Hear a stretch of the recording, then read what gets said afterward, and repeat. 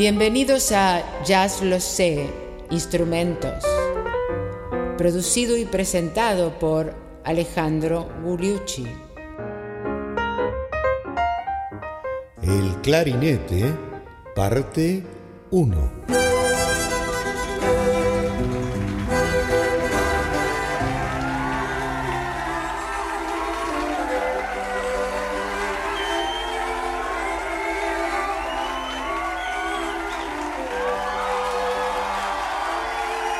¿Qué tal, amigos? Bienvenidos al episodio 37 de Jazz Lo Sé, Instrumentos, y el primero dedicado a esa maravilla de instrumento que se hizo tan famoso en New Orleans y en el swing, fue donde se tuvo su época de gloria.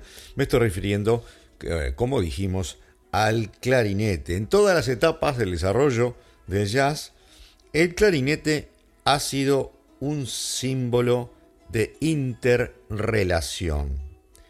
Porque se acuerdan que la función del clarinete en el jazz de New Orleans era la de tejer como una especie de enredadera entre las líneas de bajo que hacía el trombón y la melodía que era llevada adelante por la trompeta. En aquella polifonía fabulosa de New Orleans que después se dejó de usar hasta que aparece, por ejemplo, Mingus 20 o 30 años más adelante. Y luego el clarinete tuvo su periodo de apogeo también durante la era del swing. Recordemos, por ejemplo, nada menos que a Benny Goodman y a Artie Shaw, entre otros, cuando todavía la música popular y el jazz eran sinónimos.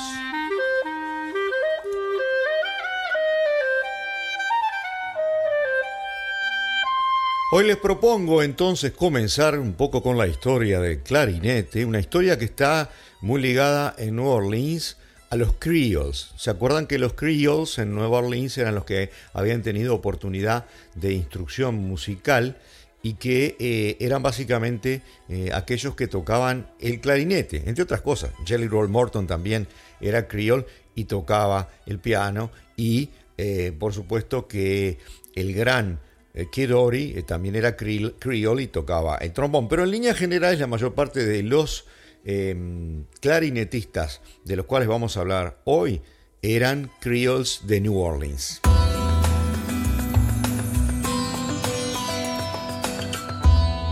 Y hoy vamos a hablar de, digamos, en forma esquemática, 3 generaciones de clarinetistas de New Orleans.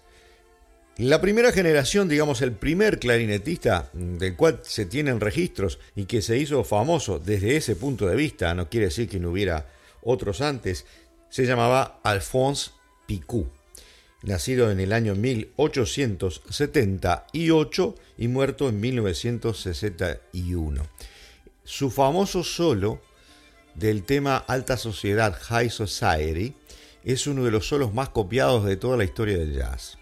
Es un solo maravilloso del cual lamentablemente no tengo un registro que no sea un registro muy viejo de Alphonse Picou, cuando ya no tenía la ductilidad que tenía cuando era más joven. Pero lo vamos a escuchar en otro tema, lo vamos a escuchar en el Muhlenberg Joys, las alegrías de Muhlenberg, Alphonse Picou.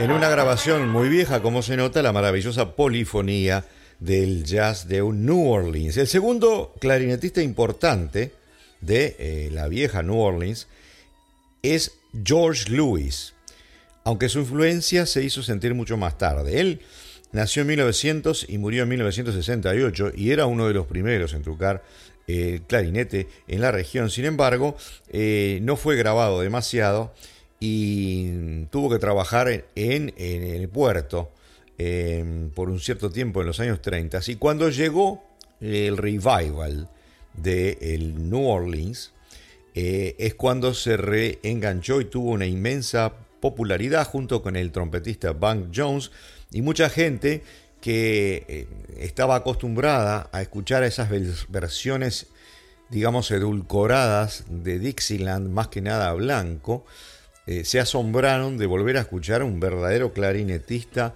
de New Orleans. Entonces tenemos grabaciones de George Lewis que provienen de la década del 50 y 60, entonces tienen mejor calidad de sonido y él todavía tocaba con mucha fluidez. Vamos a escucharlo en dos ejemplos: el clásico Whining Boy de Jelly Roll Morton y uno de sus temas emblemáticos, el Burgundy Street Blues, el blues de la calle Burgundy, donde muestra su forma de tocar tierna, quizás frágil, que contrasta con algunos de los otros que vamos a ver un poquito más adelante. George Lewis, The Whining Boy.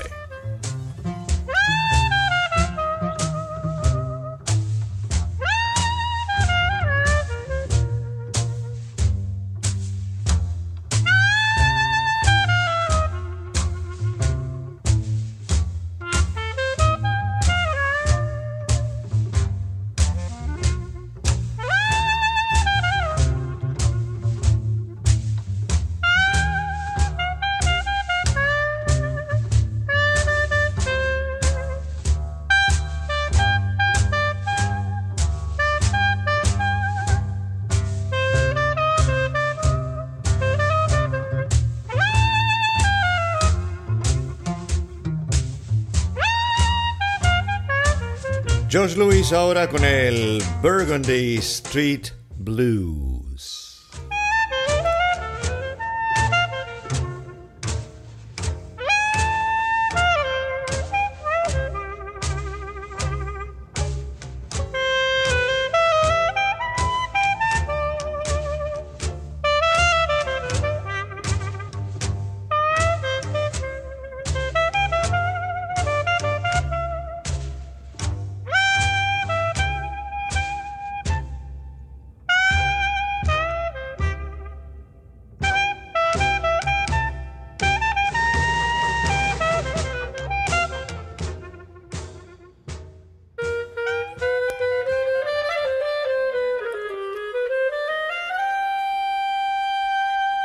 Algo curioso e interesante es que el estilo de los criol que tocaban el clarinete en New Orleans podría en parte venir de la Martinica. Así lo dice Joachim Behrendt, un crítico de jazz muy importante, que dice que estuvo en Martinica, grabó a un individuo de más de 80 años tocando el clarinete y se parecía a Sidney Bechet, y esa persona no tenía idea de la existencia ni nunca había escuchado a Sidney Bechet.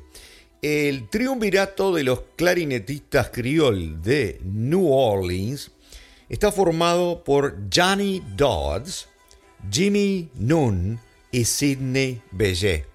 Y de ellos vamos a hablar en este segmento que sigue en nuestro episodio.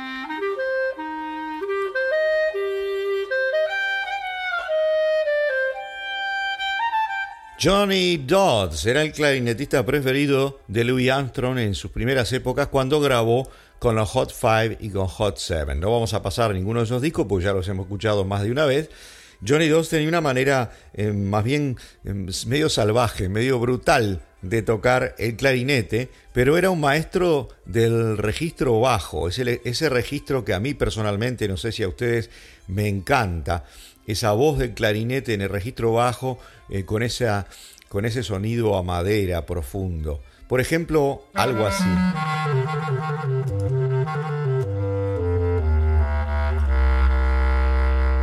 Claro, eso no es un clarinete común, es un clarinete bajo, pero ustedes creo que captaron la idea de qué tipo de sonido me refería. Vamos a escucharlo a Johnny Dodds entonces en el Wild Man Blues, el blues del hombre salvaje. Johnny Dodds.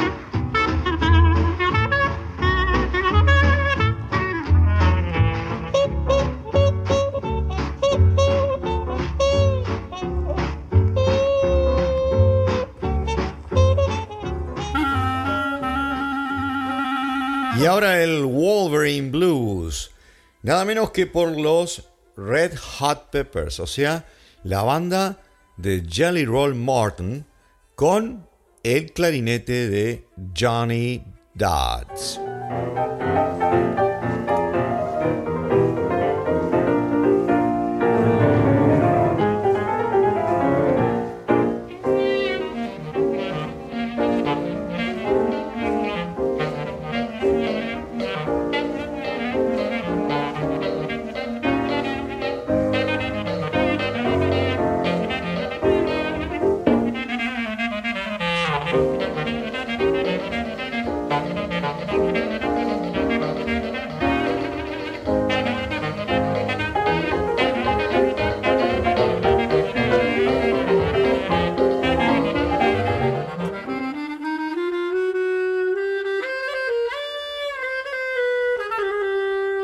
Comparemos el estilo ahora de más salvaje, digamos, de un Johnny Dodds que había nacido en 1892 y murió en 1940 y también tocaba el saxo alto, como decíamos, con el estilo muy sutil, muy delicado, mucho más sutil y más delicado, y lo van a comparar y van a ver la diferencia de el gran Jimmy Noone, de quien vamos a escuchar el primer ejemplo, que es esa pieza cómica que también hizo Louis Armstrong con los Hot 5, Hot 7, que se llama You Rascal You.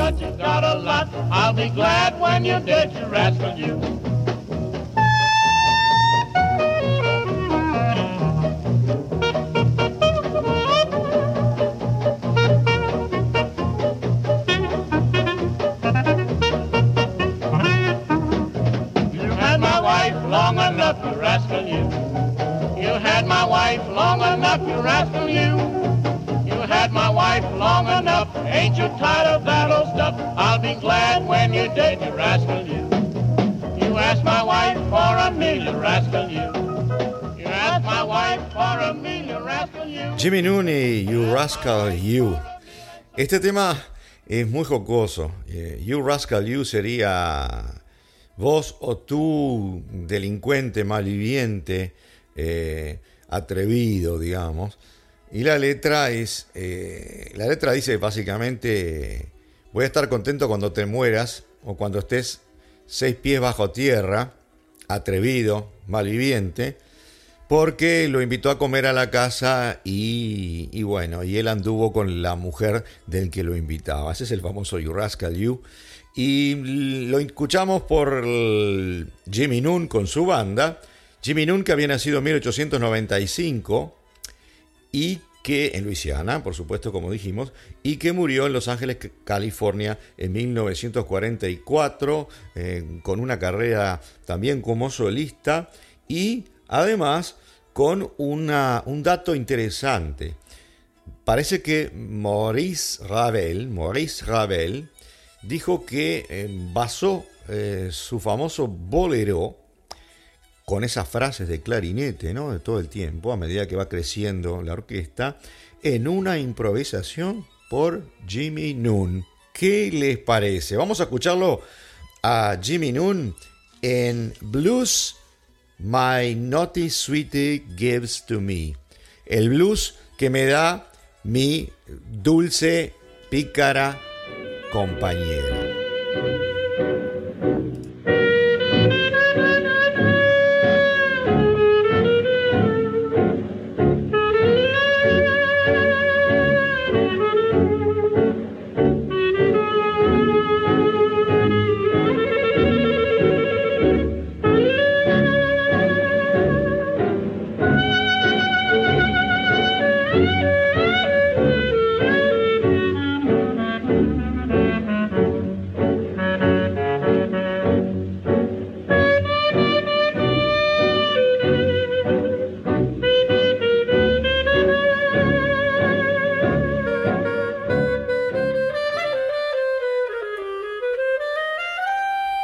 Como dijimos, el famoso triunvirato de clarinetistas criollos de New Orleans, el más importante, ya hablamos de Alphonse Picou también, y hablamos de Louis. Pero dijimos que el trío fundamental era Johnny Dodds con Jimmy Nunn y nada menos que Sidney Bechet, que no necesita presentación en este programa porque hemos tenido episodios dedicados a él. Recordemos que era un criol de la misma época que Louis Armstrong, que tocaba el clarinete y luego tomó el saxo soprano. Básicamente, entre comillas, inventó la sonoridad del saxo soprano, una manera de tocar el saxo soprano, y lo trajo al jazz. Pero antes que eso, era un clarinetista maestro de la expresividad, el más expresivo, que tiene un sonido en ambos instrumentos que es reconocible por cualquiera, incluso que no sepa de jazz. Y en Francia desarrolló la mayor parte de su carrera, tenía la popularidad de una star pop. Él murió en el 1959 y tocaba reverenciado por los intelectuales existencialistas de Saint-Germain-des-Prés, y un poco haciendo quizás una caricatura de sí mismo, pero había que tener la expresividad de un Sidney Bechet. Vamos a escucharlo a Sidney en dos ejemplos de clarinete bastante viejos. El primero es el blues del gato salvaje, Wild Cat Blues, Sidney Bechet.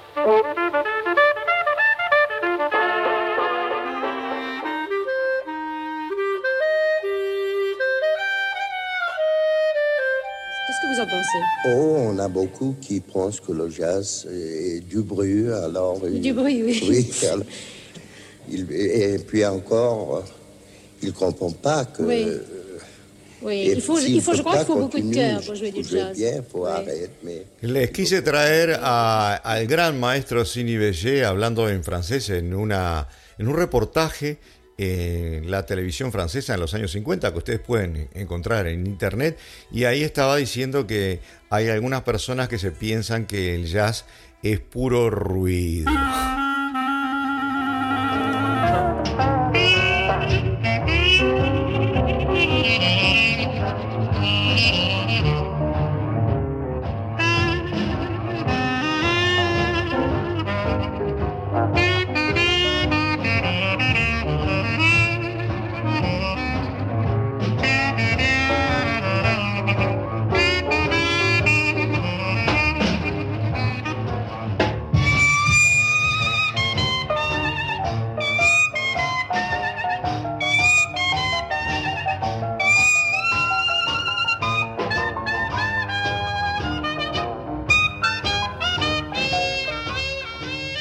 Y era el Sidney's Blues, o sea, un blues de 12 compases para que se luciera improvisando el gran Sidney Bechet, y era la toma 1.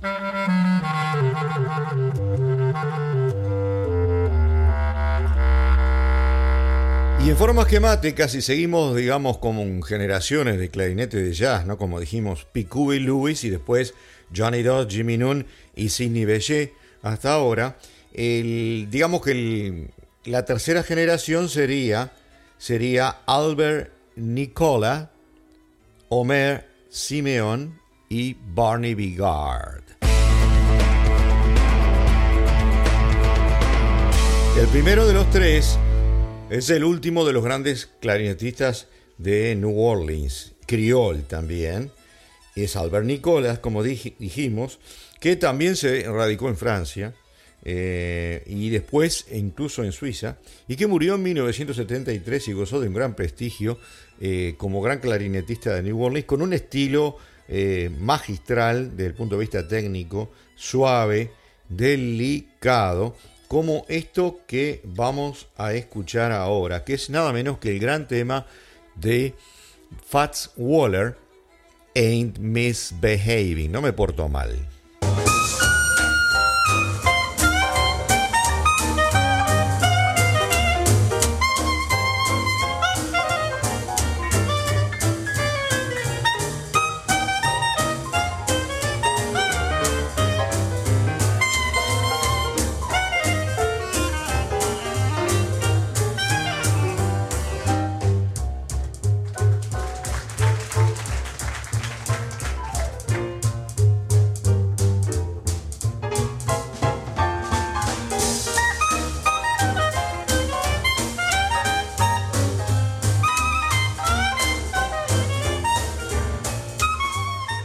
Albert Nicola en Misbehaving, y otro ejemplo más, algo típicamente de New Orleans, el Basin Street Blues.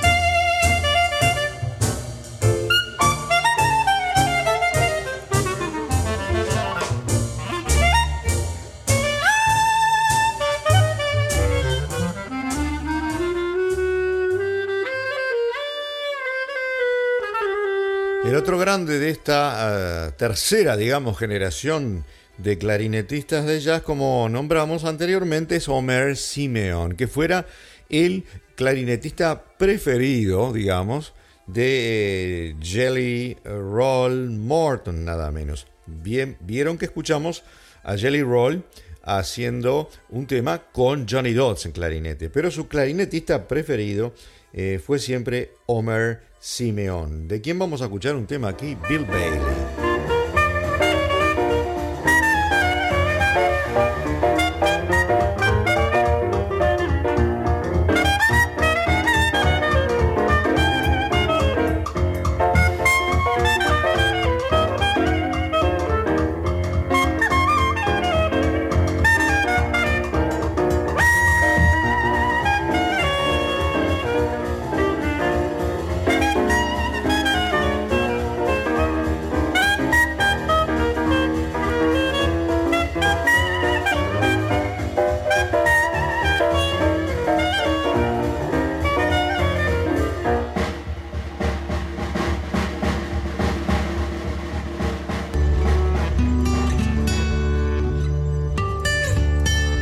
Y un plato fuerte para el último segmento del episodio de hoy, el primero dedicado al clarinete, donde estamos viendo las tres grandes generaciones de clarinetistas criollos de New Orleans. Y vamos a terminar ahora con otro criol, que es nada menos que Barney Bigard. Barney Bigard, que es conocido más que nada por sus solos fluidos, sutiles, que hacía en nada menos que la banda de Duke Ellington del año 28 al 42, y después con Louis Armstrong de 1946 al 1955. Es uno de los pocos grandes jazzistas que trabajó con estos dos maestros del jazz un tiempo tan prolongado. Barney Bigard, que murió en 1980, tuvo una vida muy larga, con un estilo de madera, digamos, como el que me gusta a mí, con una manera muy inventiva de utilizar arpegios que los críticos llamaban las cascadas de Barney Bigard. Vamos a escucharlo y dejar de hablar. ¿Qué les parece? En el primer tema, que es el Creole Love Call, un tema de Duke Ellington, pero este es Barney Bigard tocando como solista.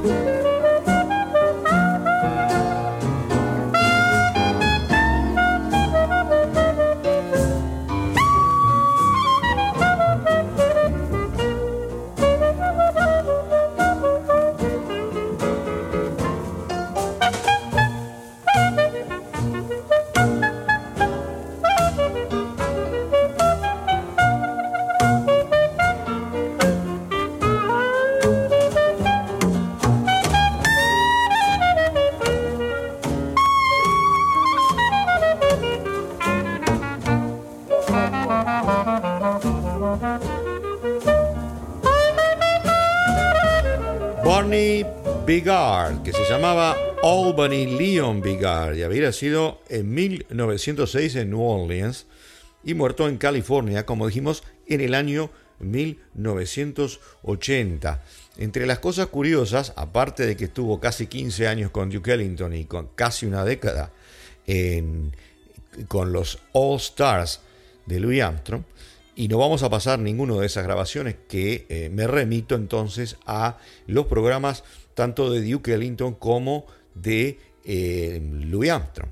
Sin embargo, quiero recordarles aquel famoso Mood Índigo en el cual están tocando la trompeta, el trombón y el clarinete, y que para darle otro color, el arreglo que había hecho Duke Ellington es que el clarinete, que era Barney Bigard, tocaba en el registro bajo, mientras que el trombón tocaba en el registro alto. Una de las curiosidades. Y la segunda curiosidad que queremos traer aquí es que aparentemente la primera versión de la famoso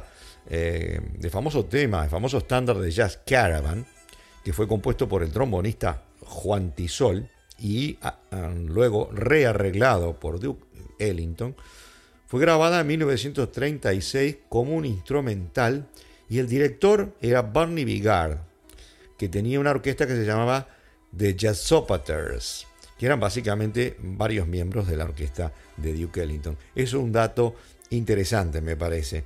Vamos a escucharlo a Barney Bigard en el Barney's Bounce.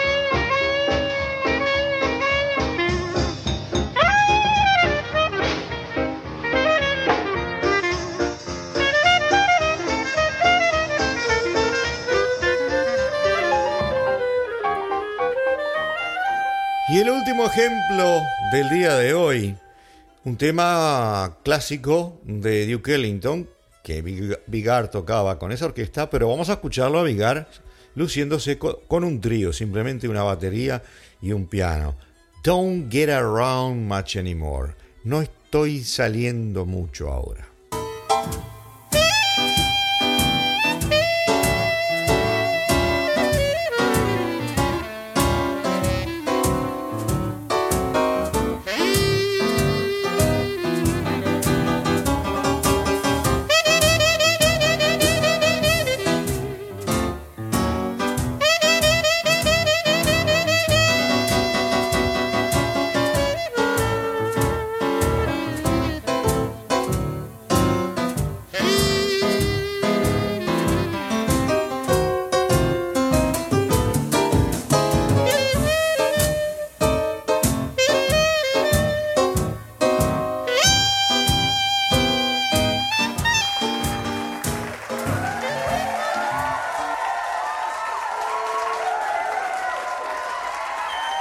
Y estamos llegando casi al término, como lo están marcando los aplausos. Una semana muy especial.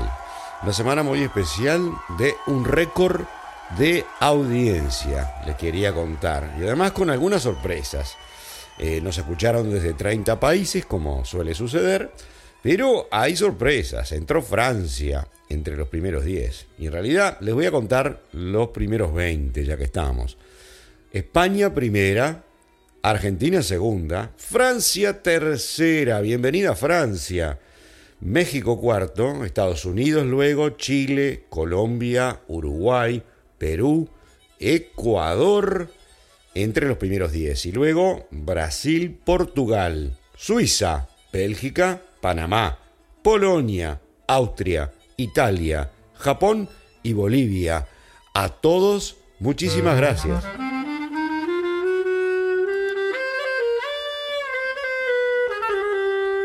Y le quería recordar que nos largamos a otra aventura, a otro podcast, Vino sin Misterios. Si les interesa, a buscarlo en su plataforma preferida. Allí lo van a encontrar con ese título y estamos en el 4º episodio, ya que sale los sábados. Ya lo sé, como ustedes saben, sale los miércoles con los standards y los domingos con los instrumentos. Vinos y Misterio todos los sábados. ¡Salud!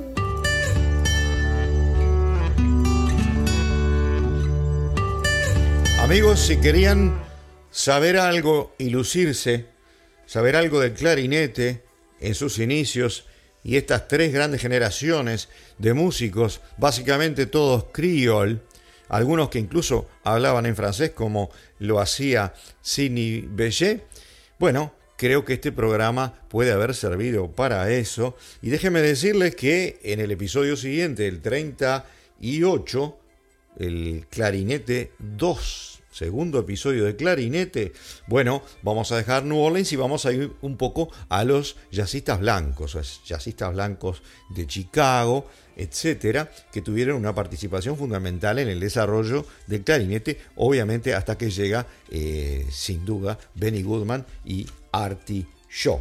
Y bueno, en el episodio siguiente hablaremos de Teschemacher, Jimmy Dorsey, Pee Wee Russell, Mesmer Rowe, Benny Goodman y Artie Shaw. Y a ustedes hoy, muchísimas gracias por habernos escuchado.